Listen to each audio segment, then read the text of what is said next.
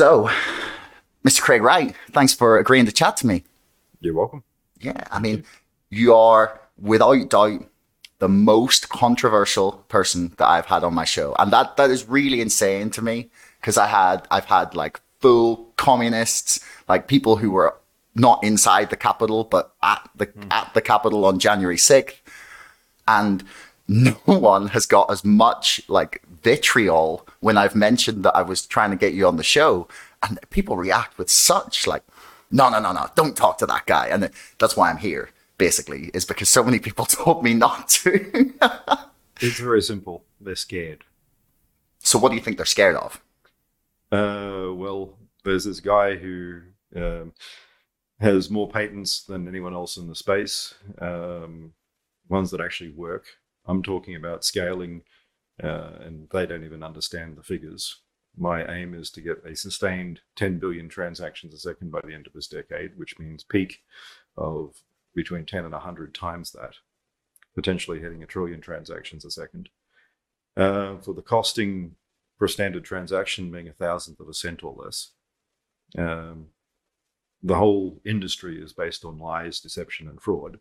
The exchanges are, I don't know one of them, one decent-sized one that isn't a bunch of criminals. They're money launderers, they're scum, they're everything else. And like all through history, this whole democratizing finance crap is the biggest load of shit that anyone's ever invented. I mean, 1929, the exact term was used. Charles Ponzi used that term.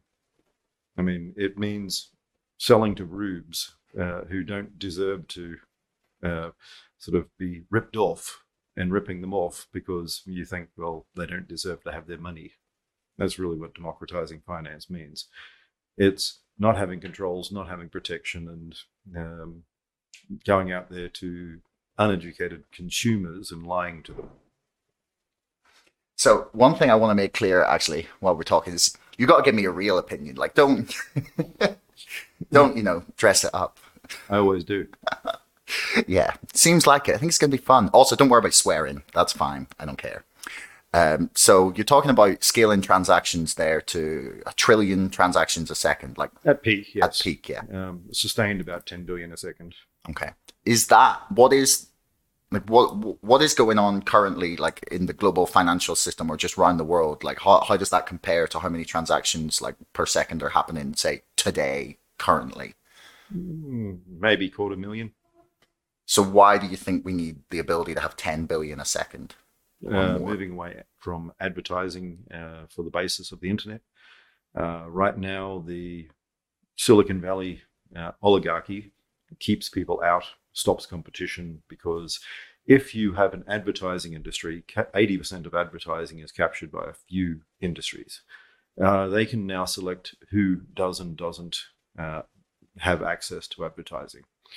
Now, interestingly enough, there's a dystopian book by Jack London called The Iron Heel. Not one that's read much. This is from 1899.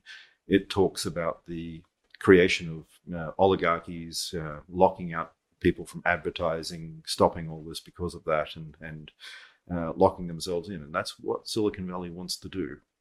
This is, I mean, the people behind it, the MasterCards, the Jack Dorseys, etc., Square, they don't want anything where it's a free, open system. What they want is a controlled system, and they're seeking to maintain that. So, machine to machine, there'll be over 100 billion machines by the end of this decade. They'll need to communicate securely. And this isn't just about finance. It's about access tokens, authentication, passports, about proving identity pseudonymously so that you can actually say, yes, I'm over 18 without saying who you are, partial identity proofs. It's about these machines securely communicating one to another and transferring information, recording it. The hacker community, of course, would hate any of this. One of the first things as a hacker you do, like breaking into a system, is remove logs and cover up any changes you've made. An immutable database means that you can't do that. There's no way of hiding that you've been in a system. And if you can not cover up your tracks, there's no way of not being found. Okay. So for you then, this is about like the big battle essentially then in your mind is about this, this conflict. And we've seen it, I think, escalate more in the last 18 months or 2 years is between the system that sort of seemed to be kind of getting undermined by the internet. But then I feel like over the last 5 to 10 years, we've seen, corporate America or like the global corporate structure, or I don't know, however you want to describe it, come in and subsume the internet and once again like centralize it. It's like here's where all the ads go through, here's where all the stuff is hosted, here's where all the speech is. And for you, that's the conflict then, is about Correct. Like trying to find ways to if you have direct payment, then Google can't basically own search. Because right now, search is owned by advertising. And if you can stop new players getting money, then how do you start a new search engine? I mean, DuckDuckGo, etc., they can't get the monetary base to actually really compete. The same goes for platforms like Facebook. So with MySpace, they hadn't really solved the advertising problem, which actually diminished their growth, which allowed Facebook to come in. And the big innovation Facebook did was in capturing ads. Now, if you can remove that from them and you go back to direct payments, whether it's payment channel or payment per page, etc., then you move away from the ad model and the capture, and you no longer have any way of forming a monopoly over that because it's a direct cash payment on micropayments. So anyone can pop up with a new competitor. And if people like it, instantly money starts flowing in and they can start building. Now, that is direly sort of bad for Silicon Valley's model. Hence why, for instance, COPA, the so-called crypto alliance that are against me, has now also got Meta. I mean, Meta's joined. Why? Why have they joined this anti-Crag campaign? I mean, apart from the fact that they've got five failed attempts at making a cryptocurrency, inverted commas, 2 of which have actually violated in-chain patents if they ever got them launched. Taproot violates in-chain patents. So, in what way? Just sure. The exact algorithms in Taproot are directly out of white paper number 42 and a few other patent ideas that we have from 2015, 2016, which became, after 18 months, we suppress publication as long as we can. So 18 months, they become public. And 2 weeks after the publication of those patents, Mr. Maxwell came up with his brilliant idea for Taproot, which was a direct cut and paste from one of my papers. Wow. Okay. Well, I mean, it doesn't shock me that Facebook or Meta, great rebrand, that they have been like attempting to get into this space, but it's been like a tiny bit confusing to me as to why they haven't been able to penetrate that with all of their resources and all of the talent that they should technically have. I don't know how much talent they actually have left after. Yeah, I've heard things about the last Silicon 2 years. Valley doesn't have a lot of talent. Yeah. People love to say how much talent they have. They have a whole lot of agile programmers who have no focus. They have TikTok generation of programmers who know how to run APIs and couldn't code their way out of a wet paper bag. I mean, not real coding. They're all API type thing. They don't really understand deep distributed systems, despite what they try and tell you. So this kind of brings us like quite nicely then to Bitcoin and to BSV and BCH as well, but I don't think we'll spend too much time on that. So no, Bitcoin's fine. Bitcoin. It'll die. Bitcoin. Oh my goodness, I've not heard anyone say that before. That's amazing. Haven't you heard VCH, Bitcoin? Bitcoin. Oh yeah. I mean, I haven't spent that much time like looking into BCH itself. I mean, BSV. So you take the first bit of Bitcoin, BIT, and then you add CH and Bitcoin. Gonna use that. That's great. So Roger's everyone's bitch these days. True say. So the problem then we were discussing is the this idea of like instantaneous like micro payments or transactions or Mm-hmm. for whatever service you're using, which kind of is a little bit then like the podcasting 2.0 Mm-hmm. thing that people like Adam Carolla and stuff are talking about. Yeah, if you're not locked into advertising models, then how do you become deplatformed? You can have your own system, Hmm. and like the Rogans of the world can just earn directly. They don't need to suck up to sponsors. They don't need Spotify to be there going, please, please don't say this. Our sponsors don't like you. I mean, they can get money directly from subscription, Hmm. and if they do what their consumers want, capitalism, they keep getting paid, not because they do what the advertisement says you must do. Hey, in the middle of my thing, I'm going to sell you product X. Look how sexy product X is. Now we're going to go back to bitching about the government. Yeah, or the best one is when you get people being like, it's capitalism, capitalism's the problem. It's like brought to you by whatever sponsor. Capitalism isn't the problem. This isn't capitalism.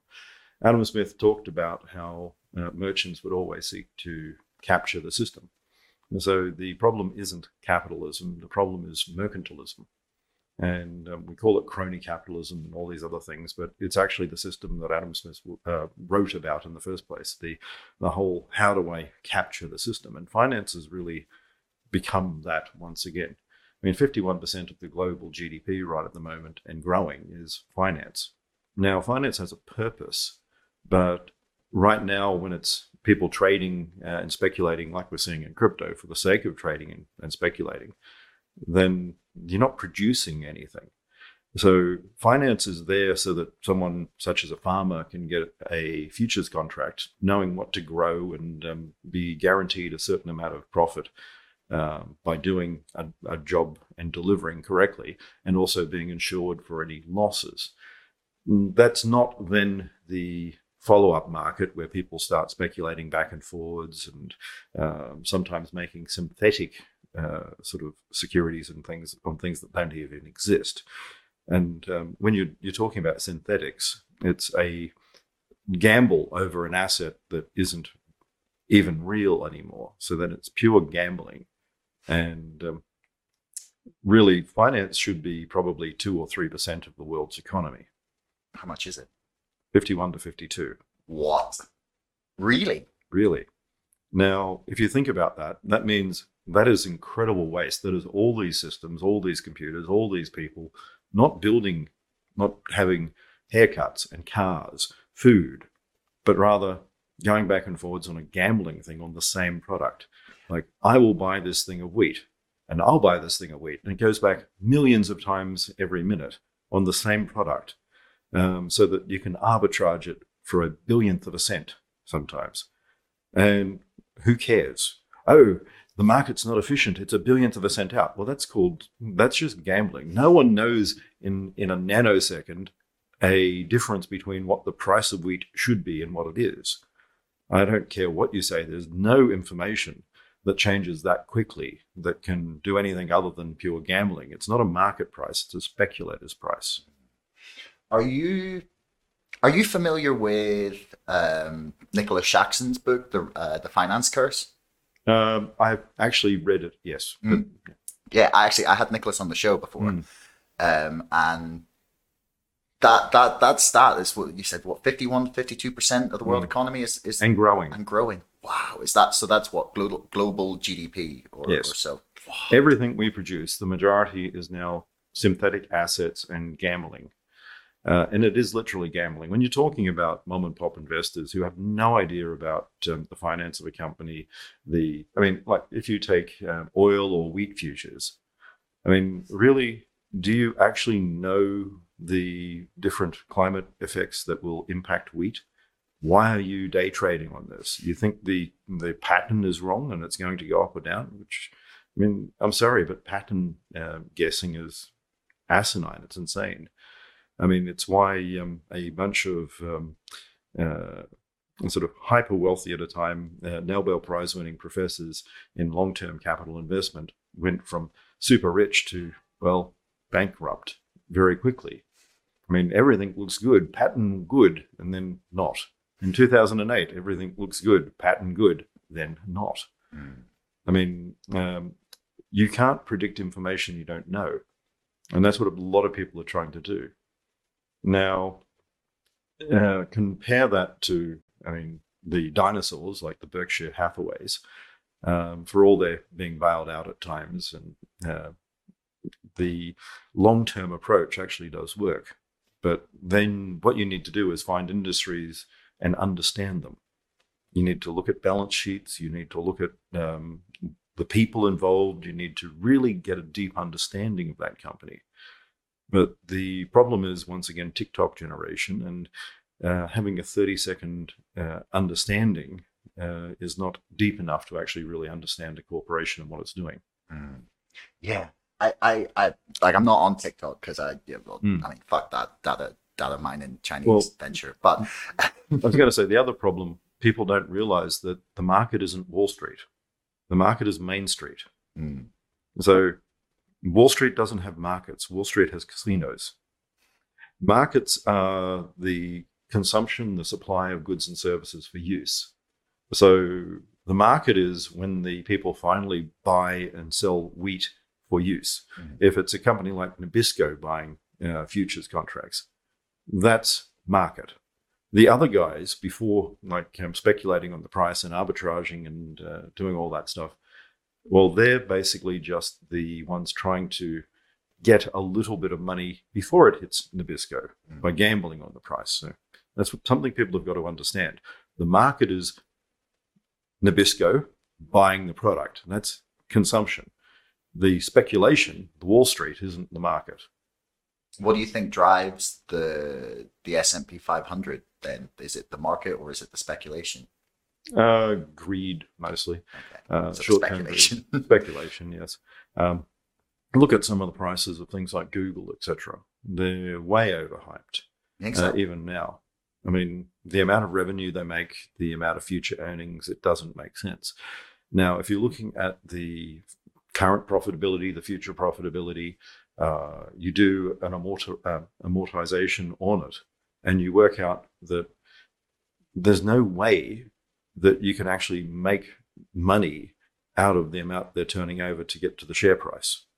I mean, you can do an amortization of income streams, and what the value is there is within the next 10 years for Google to make its share price means that they have to get up to a $5 trillion revenue. They're not doing, there's not enough advertising globally to be able to do that. The world's population will have to be about 80 billion and earning well, on an average, maybe income of somewhere like France type level, which high but not super high, and that's just not going to happen. I mean, I'm sorry, but that is not possible. I mean maybe they're factoring in the inflation. Well, they can, yeah. Well, they can also factor in, even if they do have, everyone in the world starts having children. Well, you need 20 years for them to actually start being part of the economy, and you're going to have to drop a lot of them very quickly. I mean, every person on Earth, the next 10 years is going to have to basically become a baby factory.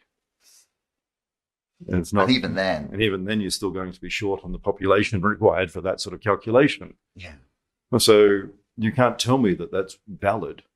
I mean, so what do you think is it that's driving this constant bull market that seems to continue endlessly? Wow, okay, people are struggling to pay bills, and yet the stock market keeps just soaring upwards. Is it the money printing? Is it the inflation? Is it just speculation? It's the speculation. I mean, it's the same problem that the old apocryphal thing from Rockefeller and a taxi driver in 1929, which is, when my taxi driver starts telling me about the market, it's time to get out. So how many taxi drivers have asked you about the crypto market? Lots. And you're still in? I'm not in the crypto market. I'm developing a product. And so that's the distinction. So I think you described yourself as an issuer before. Yes, I am. I'm the original issuer. I mean, in creating Bitcoin and launching in 2009, it's not decentralized. It's not distributed that way. There's a single issuer. It's me. And people like to go, oh, but it's decentralized. It's a community. The community didn't spend money. The community didn't take risk. The community didn't face bankruptcy against the government in 2011 to 2013. Or the community didn't send me money to support any of the fights I had with the tax office in Australia. The community didn't pay for my electricity in the early days before Bitcoin had a value. The community didn't, I mean, I had staff hired at the time. It wasn't just me. I had a company and I had people running machines and making sure they were up, because as much as I like sort of doing other things and I do like working, I don't work 24/7. Haven't found a way of doing that yet. No, I mean, I don't think anyone's capable of that, unfortunately, or fortunately, perhaps. There's that blue guy from the Watchmen, but I haven't found out a way of having a nuclear accident and turning myself into a demigod or something either. Most nuclear accidents in like the real world tend to end in radiation poisoning and death. Unfortunately, skin falling off, hair falling out. Yeah. Well, I mean, go ask Abramovich. Shouldn't joke about that. It's pretty bad, to be fair. He went to negotiate and come back with poisoning. So I want to get to the controversy around Satoshi Nakamoto and either be or not being him. I can't comment. I am, so.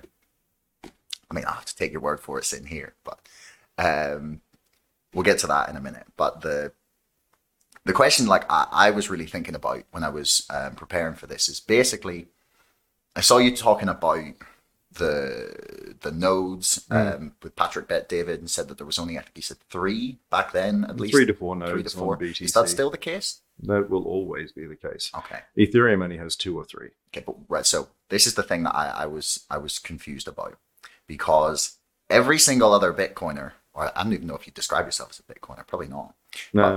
Yes, but they're not Bitcoiners. BTC is not Bitcoin. Okay, so the BTCers. The comment I made in 2010 saying that Bitcoin's set in stone, that I had reasons for that. Well, we're the community, we get to change. Satoshi's irrelevant. Bullshit. My creation, my rules. Get the fuck over it. I mean, if you made the rules. Exactly. So my question basically is that this is like one of the things that I've spoken to, numerous people. The only person that hasn't said this actually was Kurt Wicker, who helped arrange this interview.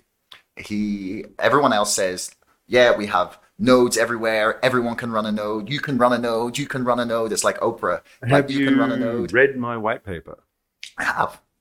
Section 5. What does it say? I mean, it was a while since I read it. So would you like to refresh for me and for the people? Nodes collate information, create blocks, find a valid proof of work solution, and publish blocks.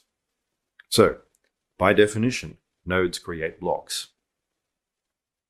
These machines, you can check whether they've created blocks. This blockchain thing is public. It's transparent. You can see every machine that's created every block. There are 2,016 on average every 2 weeks. And that's then a difficulty reset, and that goes back to 0. So the theoretical maximum would be 2016 if every node was perfectly equal, and as soon as it discovered a block, decided to stop competing for 2 weeks, which will never happen. So the reality here is, being a Pareto distribution, you have a few large nodes and then a tail of smaller ones. In BTC at the moment, last time I checked, which was only a couple of weeks ago, it was 3 nodes controlled 60% of the network, and 15 in total that had discovered blocks, and all in 6 months. So that means 15 total nodes, of which 3 control 50% of the network. Yeah, that's not really the decentralization that people are selling, is it? No, that's because they're lying. Or do they not understand? Do you think it's like... Well, no, it's purely a deception and a lie. I mean, it is, you can't stop our network because it's decentralized. We've got tens of thousands of nodes, and they lie to government. And Is that helpful then, do you think, to the success of the No, it's project? terrible for the success. What they're trying to do, though, is help money laundering and crime and all these other things as long as possible. Basically, a bunch of criminals who want anarchy and they want all these other things. I mean, talking with Roger Ver in the past, he would rather not have large use and real deployment of money, despite what he says publicly, if he can get people selling drugs. He is pissed off with the government, despite his committing fraud himself, which he did in the past. He's been convicted. I mean, his fireworks, which were actually quarter sticks of dynamite, he filled out a whole lot of declaration forms where he said then no dangerous goods, etc., sent explosives on an airplane.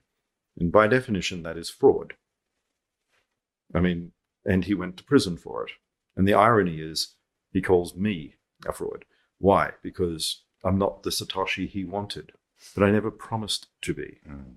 At no point did I say I was anarchist. So then, and my question really then becomes, is like, why is your new project BSV, like, why is that not going to be used for drugs and money laundering? Because it's not a new project. Okay, well, I mean, it's the same protocol. So, I mean, BTC changed the protocol. And they go, oh, but it continued. But it's like if I went up to you and I said, I know you're running Windows, but this is the new version of Windows. See where it says Linux there? Ignore that. Just install this new software and you're still using Windows. There will be Windows in there. So that's really what they've done. I mean, you install the new version of Bitcoin, inverted commas, which is really BTC, and just pretend that you're still on Bitcoin. Because Bitcoin doesn't actually change that way. So this whole community thing is a lot of crap. There are 3 people with GitHub keys, which shouldn't be on that anyway. I mean, they moved away from SourceForge because that was too centralized, which is what I set up. And it's not a community thing because Peter Woolley and a few others decide who gets to merge. So all this, it's as sort of, I mean, it's like in definitions, the Soviet under both Lenin and Stalin each called themselves democratic. The people could vote. The people could vote for whoever they want. You have a choice of voting for Stalin or voting for Stalin. Or you can not vote for Stalin and go to a gulag. I mean, it was purely by choice. Everyone had the choice to either vote for Stalin or be punished. by China. Yes. I mean, you have a choice. You can vote for the party or you can not vote for the party and not vote for anyone else. So then what you're telling me is that BSV is what you'd originally envisioned. Yes. Okay. So So the why whole is concept, it better than it what works. they have cheated? It works. Okay. So, So decentralized, the whole concept is completely wrong, and it's just a word that people throw out there. As a distributed network, if you go back and you read textbooks from 2008, you'll have a different description of what peer-to-peer means. Peer-to-peer doesn't mean I send to a group of nodes, and those nodes eventually get it to the other person. That's actually considered a mesh network. So they're actually destroying the terms and just lying their little hearts out. So you go back to a 2008 textbook on peer-to-peer, and it is a direct communication. So Alice and Bob directly communicate. No server, no mesh. Now, the way Bitcoin was originally envisioned, how I said it, and if you look at my original website, you'll see this. Alice sends a transaction to Bob. Bob sends to the network to be settled. okay. So that's a lot faster and also allows for much richer information exchange. So Alice then will also get a new key every time. There's no reuse of addresses, which is the privacy issue. Because if I connect to you, say, and then you say, this is the key to use for this transaction, or the group of keys, because I can maybe break it into 10 different ones if I want to have smaller transactions. I then pay you to that. And at the same time, I can take a hash of an invoice and I can give you the PDF maybe of an invoice separately, but provably show that this invoice has been created at that time by putting that information in one of the transactions. Now, the so-called malleability issues go away because the people who malleate a transaction would be me trying to do something strange. But if you're sending it to the blockchain, you're not going to destroy your own transaction or hide it. But if you wanted to, you would know what it's malleated to anyway. So think about it. It's a really simple, easy to use methodology. I connect to you, you connect to the blockchain. The argument was, oh, but that destroys privacy. But that's a load of crap. I mean, the reality here is if I'm communicating with you to buy goods and services, and say you're going to send me a television that I just brought, we're going to exchange information for warranties. You're going to want to know the address. I mean, you're not going to have third bench on the right in Central Park near the big rock to the left of the baseball field. I mean, hi, I'm randomly delivering a TV. Are you...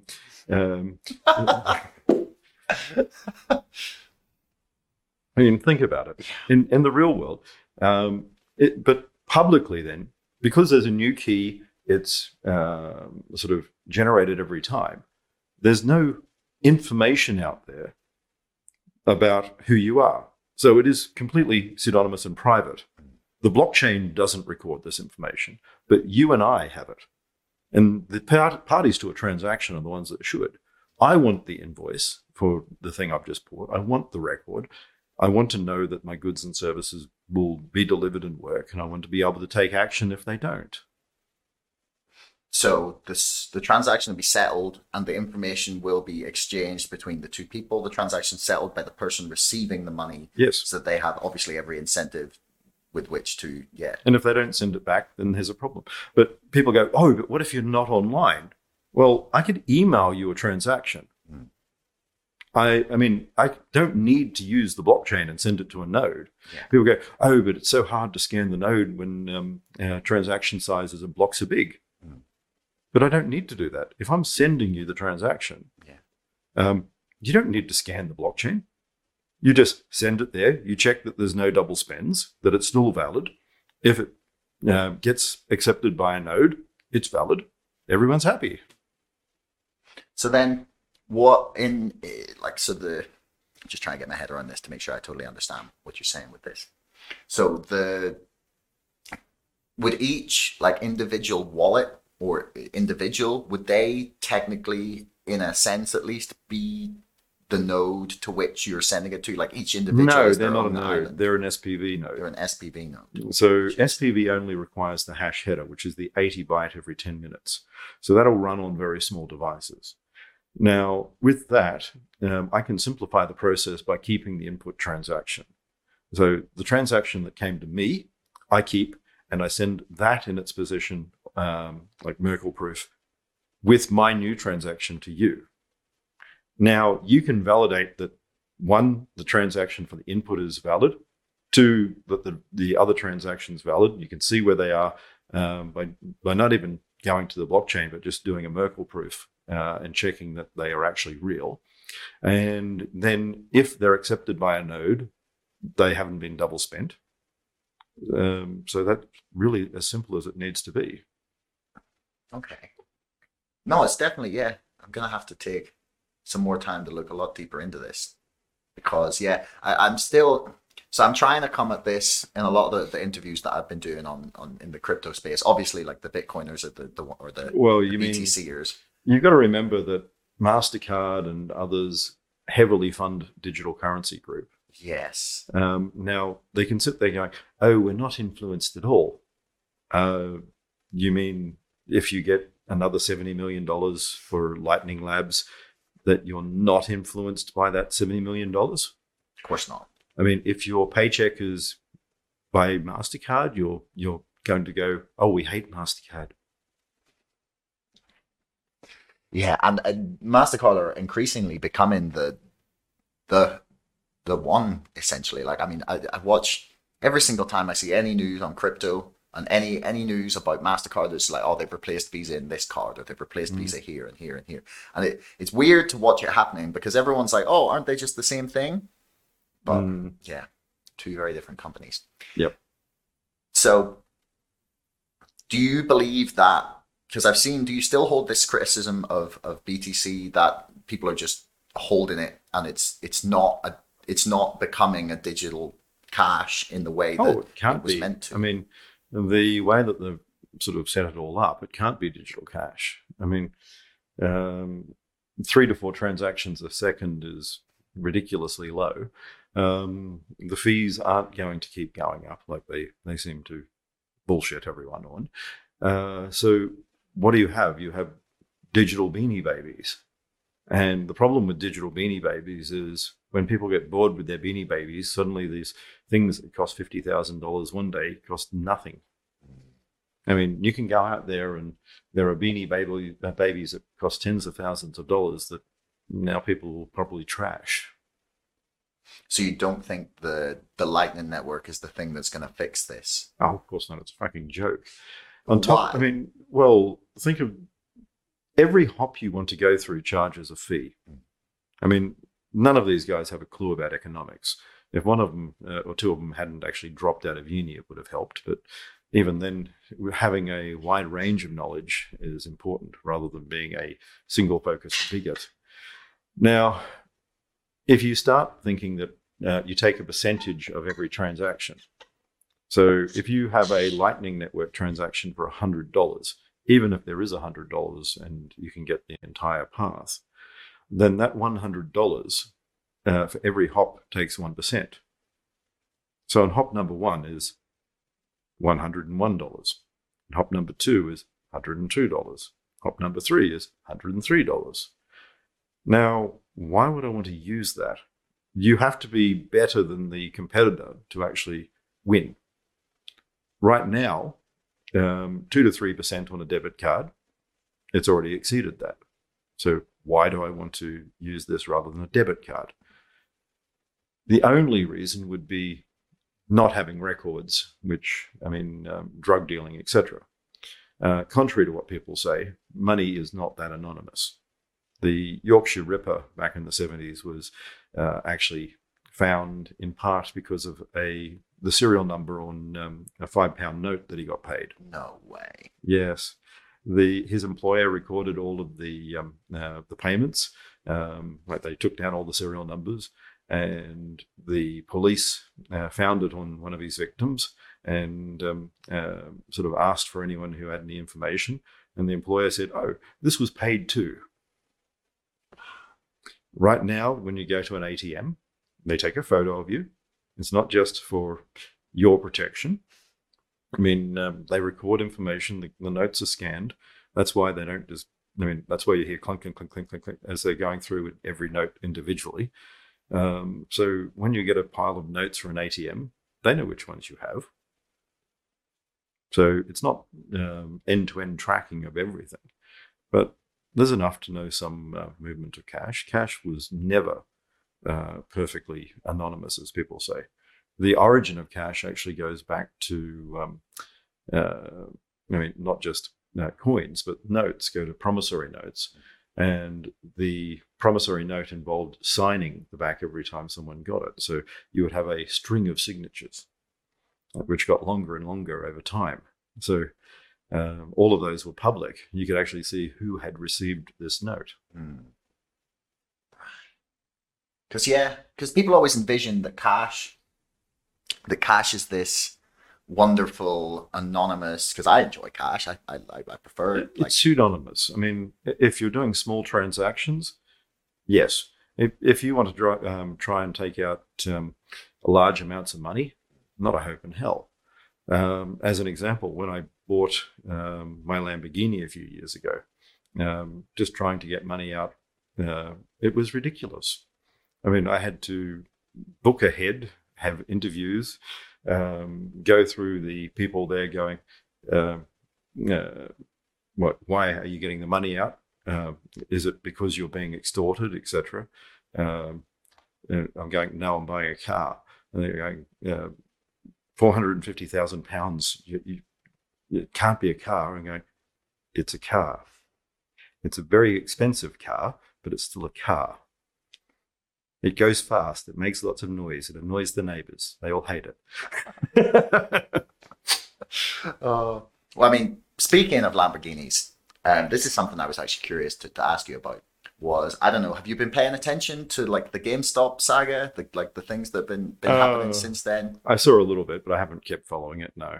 Okay, no, just because they're trying, or well, allegedly, there's rumors that they are trying to change the financial world quite significantly. There's talk of them issuing a dividend as an NFT because they believe that, well, there's a lot more shares in circulation than should really exist. So the theory goes that if you issue as many NFTs as there should be shares, and then there's a whole bunch of people going, "Where's my NFT?"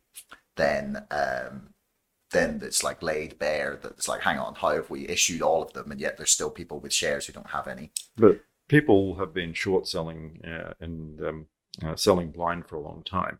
It's actually technically illegal in the US. Oh yeah, I mean the SEC have papers about it. I know, but it doesn't mean it doesn't happen.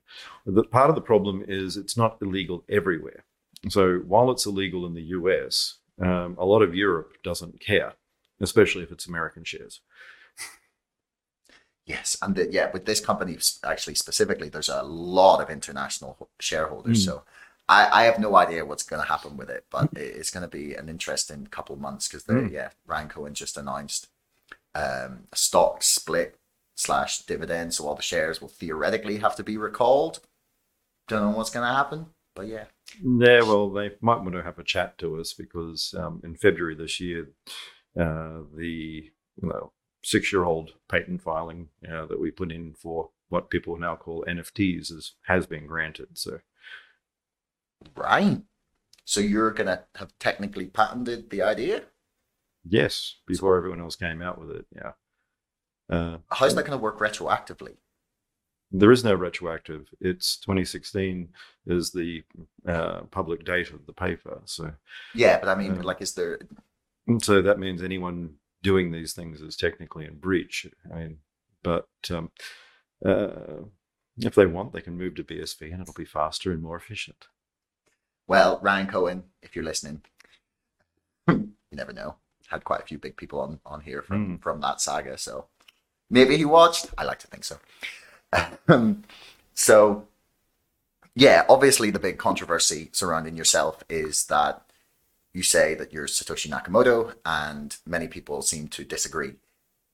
One of the things that they don't like that I'm Satoshi. Most of them actually don't disagree. They say it, but they're not terribly honest. Okay. But one of the things that I was thinking would sort of provide clarity. So when I spoke to Kurt last year, then it was prior to the last court case that you'd finished. And yeah, I was thinking, oh, okay, well, the court case will give some clarity, and either you're talking rubbish, or it'll say, well, clearly they would have ruled against him. And then the court case happened, and then all I saw was people drawing the conclusion they wanted from the court case, and I was so baffled. We're post-truth world here.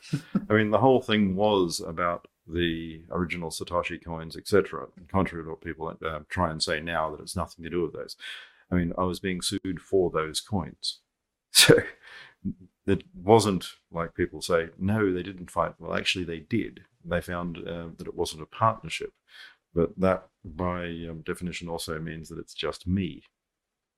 Now, there was fraud on there, and if I had been done for fraud, that would be, oh, Craig's not Satoshi, but no one found that. Okay, because right. So let me just clarify to make sure I've got this right. So initially, there was a previous court case where you had asked for these coins from, I don't know, I think it was 4 different people that you from. That's a different one. But yeah, but yeah, I'm just trying to get the chronology in my head. That's after this. Okay. So that's still ongoing. So the recovery of some of the addresses that ended up in a theft against me are out there. So that's separate from the coins that we're talking about in this second case. Okay, right. That's where my confusion was coming from. That's to do with a company that a trust I founded, Tulip Trading, owns, that were stolen back in 2020. Mm-hmm. So the reason that I saw people trying to claim that the court case had gone against you was that they seemed to, like from what I'd read, was they'd ruled in your favor, but then you still had to pay some amount to the company. Yeah. Now that I won't go into the details. You'll see what happens there. I'll be paying later this year, which will annoy a lot of people. But are you going to pay in Bitcoin or BTC or BSV? You'll see how. But the reality there is IRA owns less than a third of that company. So the next thing will be the fact that he has taken control and abused that position. So that'll be the next thing against him. So by the end of all this, I'll pay, and IRA will probably end up bankrupt. Well, hopefully lands on his feet. Never like to see anyone out on the street. But depends if it's self-inflicted. Well, true. But yeah, never a fan of suffering. I don't know. He's a greedy little man. I'm sure there's a lot of them out there. Yes, and this can be a morality tale for them. Yeah. Well, yeah, maybe you could do fables. Crypto fable, too. Crypto Aesop. Yeah. Well, you can stamp it as an NFT. Yes, I had boring uses. I had digital bonds, digital assets, train tickets, movie tickets. These were my examples. My problem was I didn't think of putting Bored Apes on them. I actually thought of utilitarian uses, things that people would want to do. How crazy of me. To be honest, I see like the NFT space is so weird, right? Because I watch people talk about it, and they're obviously focusing on the Bored Apes and the construction cats or whatever the fuck there is. I don't even know. I'm going to interrupt, and I'm going to say I've got postgraduate qualifications in art. Okay. A variety of different areas, including postmodern, and all I have to say is kish. Every one of these things is kish. None of these people have a clue what art is. These people are running around saying, I'm an artist. No. I'm sorry. Go actually visit the Louvre. Go visit Vatican. Go to a real art gallery. See a real artist at work. Go actually see someone who can sculpt something. Maybe in marble. There are still those around. There are some when I was over there in Miami during Art Week. There are people who can do these things. There are some terrible things too. Lena and the Swan. I actually went up to the artist and I said, have you ever seen a woman having an orgasm? And he said, no, I'm gay. And my comment was, it shows. Oh. Some of the women standing around actually thought it was funny. But if you look at his piece of art, it was, well, she was the most unengaged woman in human history. It's really funny. Yeah, no. Smile and take one for Britain. Do it for the Queen. No, for me, I don't see them as like bits of artwork. Like it's like a Pokemon card collectible thing, but that is nothing about what interests me about the NFT space. I'm more interested in this idea of the digital stamp of ownership. Like that's the thing that like intrigues me.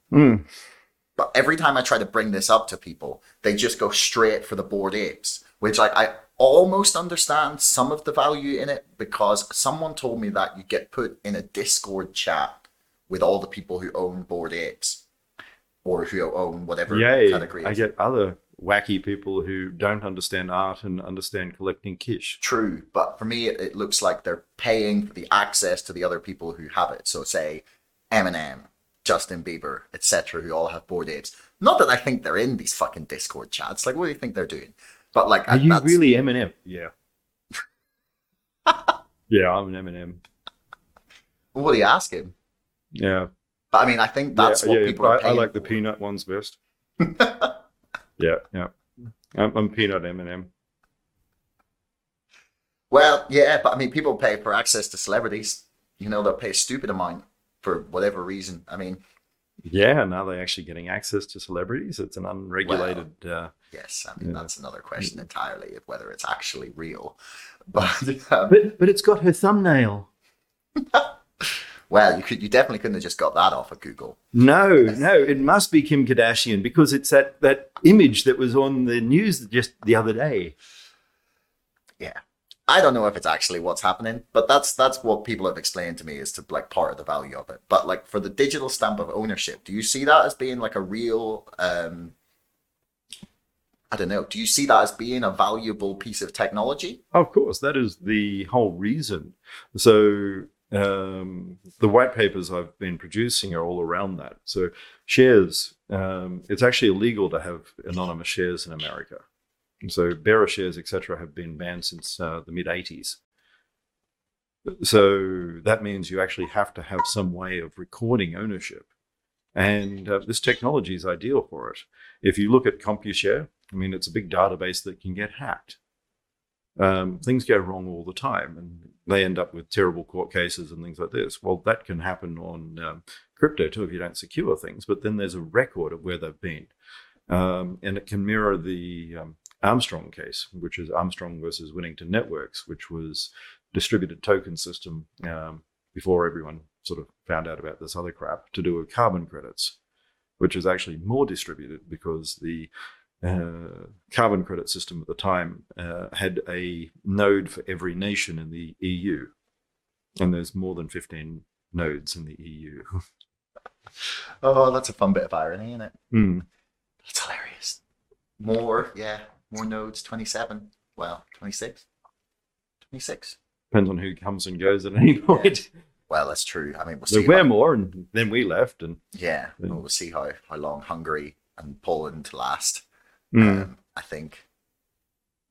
Yeah, I mean, well, not see that whether it's Turkey gets its act together and they let him in. never happening. Not even. I'd like anyone who actually thought that during the referendum. It's like, are you insane? Have you any idea how difficult it is to get into the fucking EU? There's 33 chapters of thing that you have to, and Turkey have got one. One. Yeah, it's only a few more to go. One down, 32 to go. Well, maybe they'll get their act together, but I can't see it happening anytime soon. They got bigger problems. But think of all these extra refugees you get to take.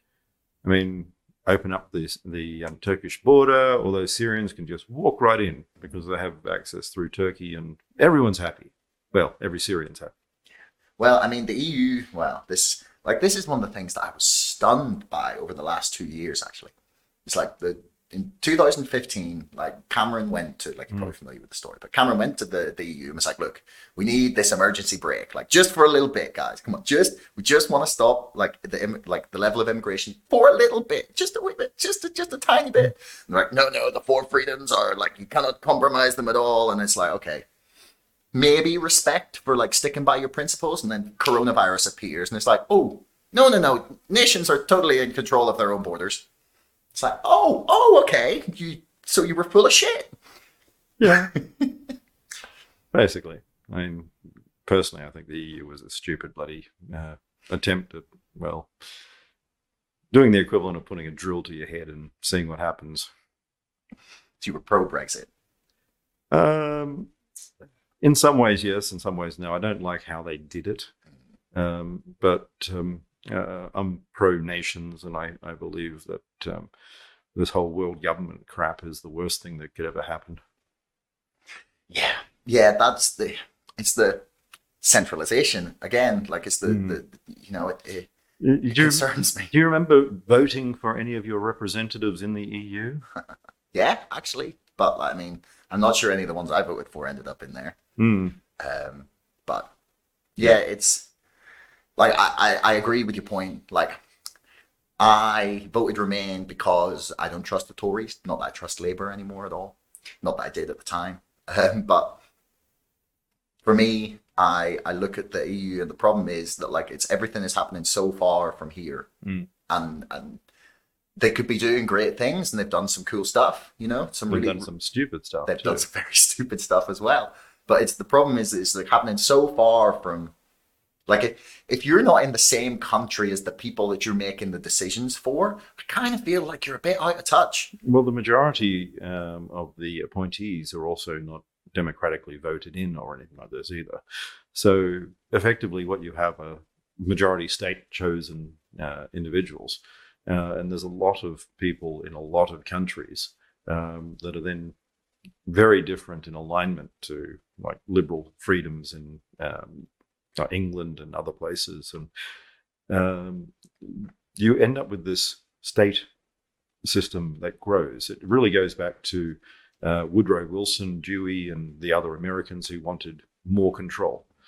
And I don't know if many people know the history, but the bureaucracy in America used to be democratically voted. Like sheriffs are still voted, and over here with our police commissioners, etc. All of those roles had elections.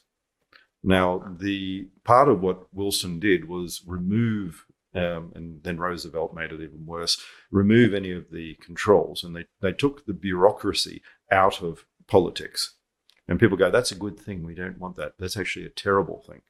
What you end up with is public servants who have 20-year expanses of their time without any oversight, without any ability for politicians to get rid of them. You might get rid of the top guy, but the guys next level down, no, they're there. Yeah, but it's just a machine creating the same people. Exactly. So bureaucracy gets bigger and bigger over time, and you get bigger and bigger government.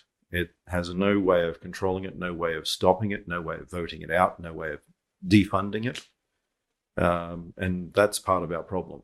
I mean, it's not so much the parliamentarians. They bark a lot and they make a lot of noise, but they don't really set the policies. The policies are set by the public servants and the bureaucracy.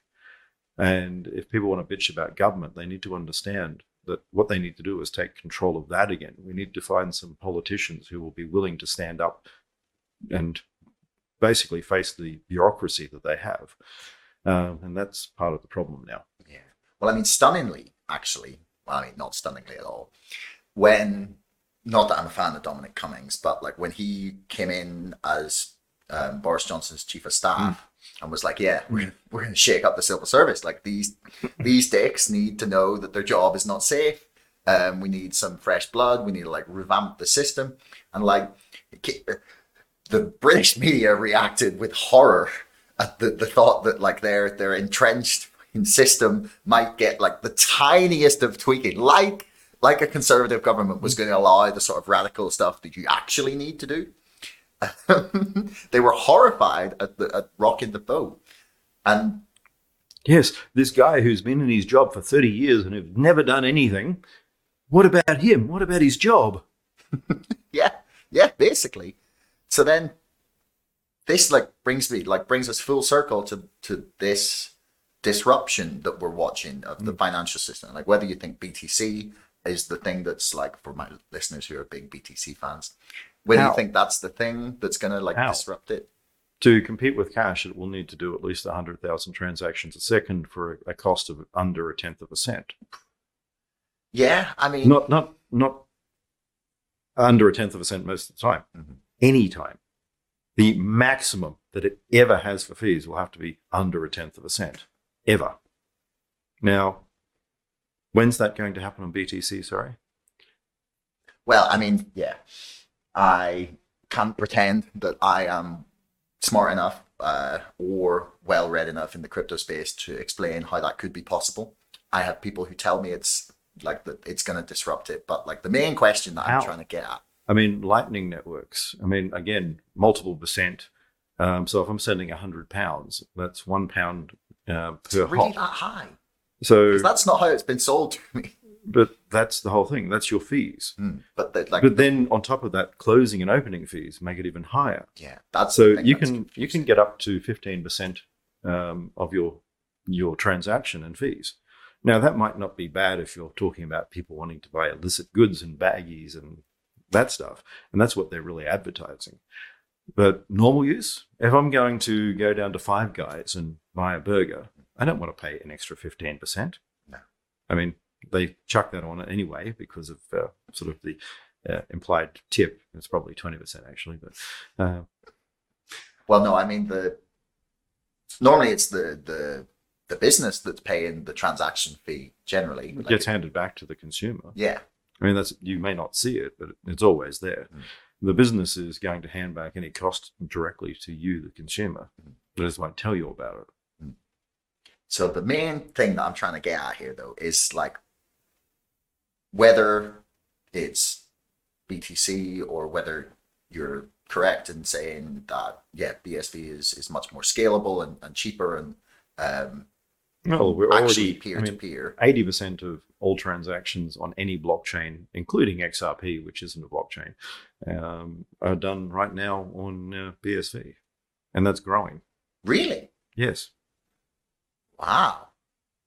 Okay. So if you look, I mean, no one likes to point out these figures, but by the end of sort of this half year, I expect it to be well over 90 to 95%. Of all like crypto transactions. All digital cash transactions, yes. 99%. Mm. So, I mean, by the end of the year, we should have most of the gaming industry globally. I'm talking real gaming, as in physical hardware. Yeah. The ability to have an immutable record of transactions means that information that needs to be saved for government records, I used to be involved with setting up gaming machines, that now is stored in a way that no one can argue.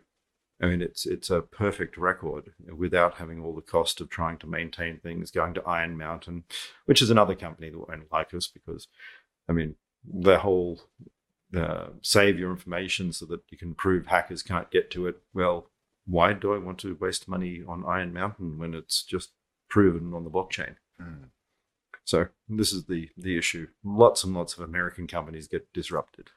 Yeah, I mean, well, so how do you think the global financial system is going to accept this disruption? Because kicking and screaming. So how, like, this is the thing that I can't get right. So I can envision what the world could look like 20 to 30 years from now. Say everything was done on BSV as the base layer of everything, or whatever happens, right? I can envision how that would work. So let me put it this way. I've been doing a number of talks and papers with people from the IETF and IEEE. I've got a nice little conference in Dublin, actually, coming up in June. Okay. And in there, I'm going to be explaining some of the methodologies that we have for scaling and integrating this.